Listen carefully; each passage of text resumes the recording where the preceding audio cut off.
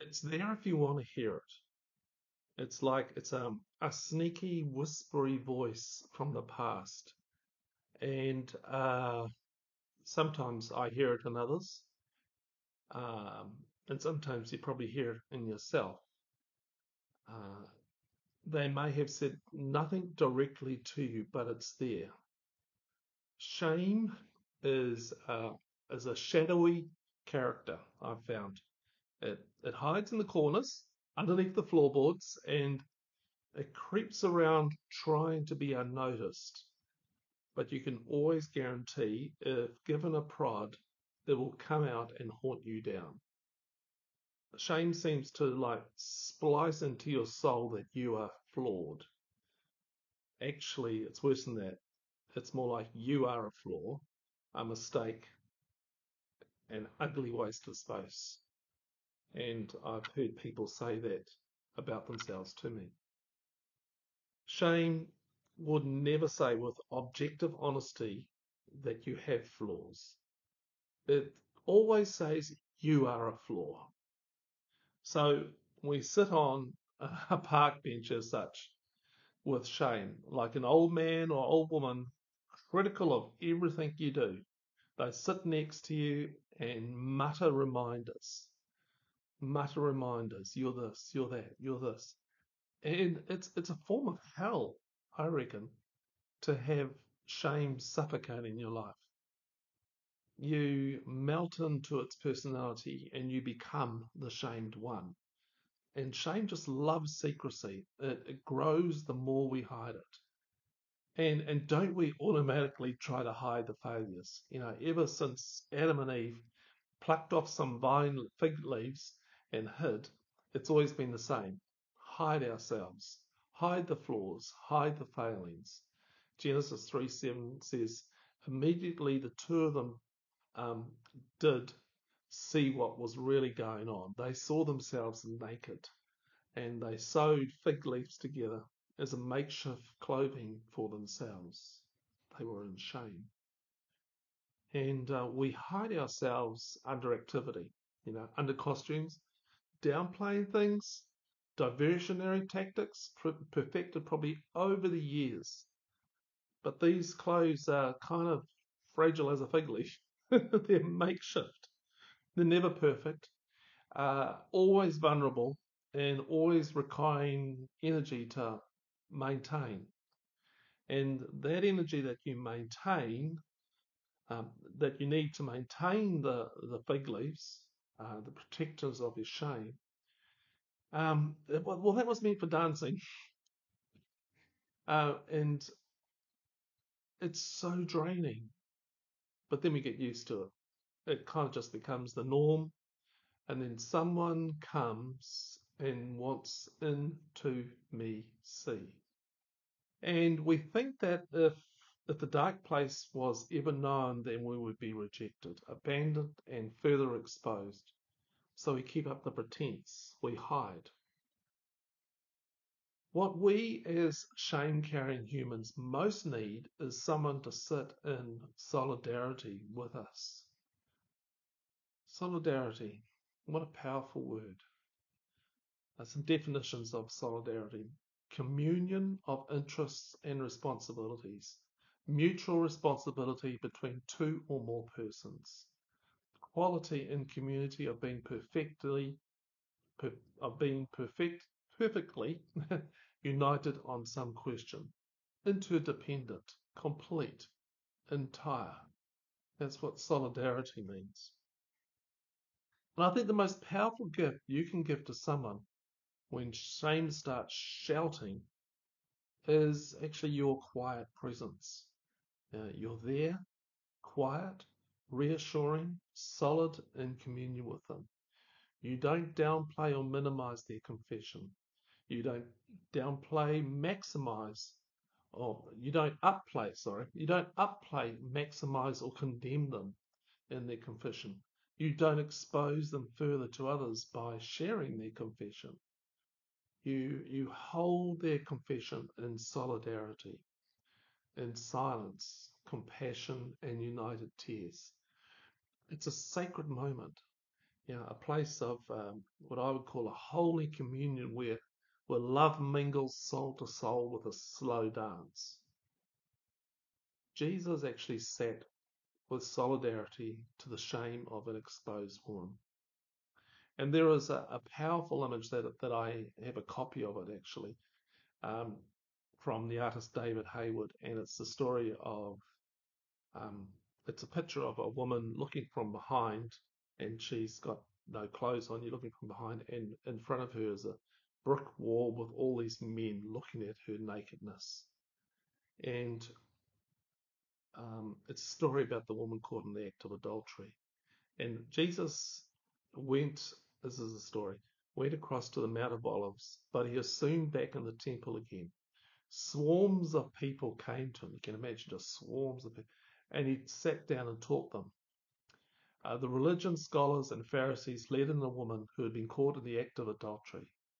They stood her in plain sight of everyone. Just think about that. Everyone could see her. Everybody was told what she'd done. How much shame, shaming her. And they said to Jesus, "Teacher, this woman was caught red-handed in the act of adultery. Moses in the law gives orders to stone such people. What do you say?" Now, look, they were trying to trap him into something incriminating so they could bring charges against him. And Jesus bent down and wrote with his finger in the dirt. They kept at him, badgering him. He straightened up and said, "The sinless one among you go first. Throw the stone." Bending down again, he wrote some more in the dirt. Hearing that, they walked away, one after another, beginning with the oldest. The woman was left alone. Jesus stood up and spoke to her. "Woman, where are they? Does no one condemn you?" "No one, Master." "Neither do I," said Jesus. "Go on your way. From now on, don't sin." Look, I would love to know what Jesus wrote in the dirt. I'm sure there's a lot of people that would like to know that. But perhaps it's the Hebrew word, nasa, well, it looks like an N-S-A, which means to take away, forgive, or pardon. You see, I want Jesus sitting next to me, writing in the dust of my life. I want someone like you. Well, I want someone like you to sit with someone like me, someone who can be like a little Christ and quietly say, "Where are they? Where are the shame slingers?" And they write Nasa in the dust and feel that sense of forgiveness and love, and that there's nothing going to block intimacy between us. And one of the joys I have is sitting with people and hearing their shame and then confusing it. The shame says you're a reject, that no one will accept you because of what has happened, of what you've done, or what's been done to you. You see, shame can't serve two masters. And I am there saying you are loved. Shame hates that. It confuses shame. Love just confuses shame. It weakens its grip until it dissolves away, like those Pharisees who walked away. My encouragement is to sit with someone and write in their dirt of their life that they are loved, held, known, and forgiven. Shame has no place in this conversation. Nasa to you. Hey, here's some quotes. "Love wins over guilt any day. It is sad that we settle for the short-run effectiveness of shaming people instead of the long-term benefits of grace-filled transformation." Richard Rohr. In the moments of insecurity and crisis, shoulds and oughts don't really help. They just increase the shame, guilt, pressure, and likelihood of backsliding. It's the deep yeses that carry you through, focusing on something that you absolutely believe in, that you're committed to, will help you wait it out. Richard Rohr. Shame is the raincoat over the soul, repelling the living water of Jesus that would otherwise establish us as the beloved of God. Andrew Comiskey. An addict needs shame like a man dying of thirst needs salt water. Terence Real. Shame helps us see our identity. Shame causes us to see our identity as flawed rather than seeing ourselves as having flaws. Dan Allender. I think that this is God's plan to meet me where I am, in all my ugliness, not where I pretend to be or wish I were, to meet me in my weakness and shame and fear, and to give me hope that God loves me, that He can change me, and that He can use me. Larry Crabb. Diets underscore one of the most paradoxical aspects of toxic shame. In dieting and losing weight, one has the sense of controlling and fixing the problem. As you saw earlier, control is one of the major strategies of covering up shame. All the layers of cover-up are attempts to control the outside so the inside will not be exposed. John Bradshaw. The best way to come out of hiding is to find a non-shaming, intimate person or social network. The operative here is intimate. We have to get on a core, gut level, because shame is a core, gut level stuff. Toxic shame masks our deepest secrets about ourselves. It embodies our beliefs, our belief that we are essentially defective. John Bradshaw. To be known means that you allow your shame and guilt to be exposed in order for them to be healed. Kurt Thompson. Questions. Number 1. What incidents have you had in your life where you felt shame? 2. What are the qualities of a person you would like to see before you open up to them about your shame? 3. How much does shame influence your behaviors?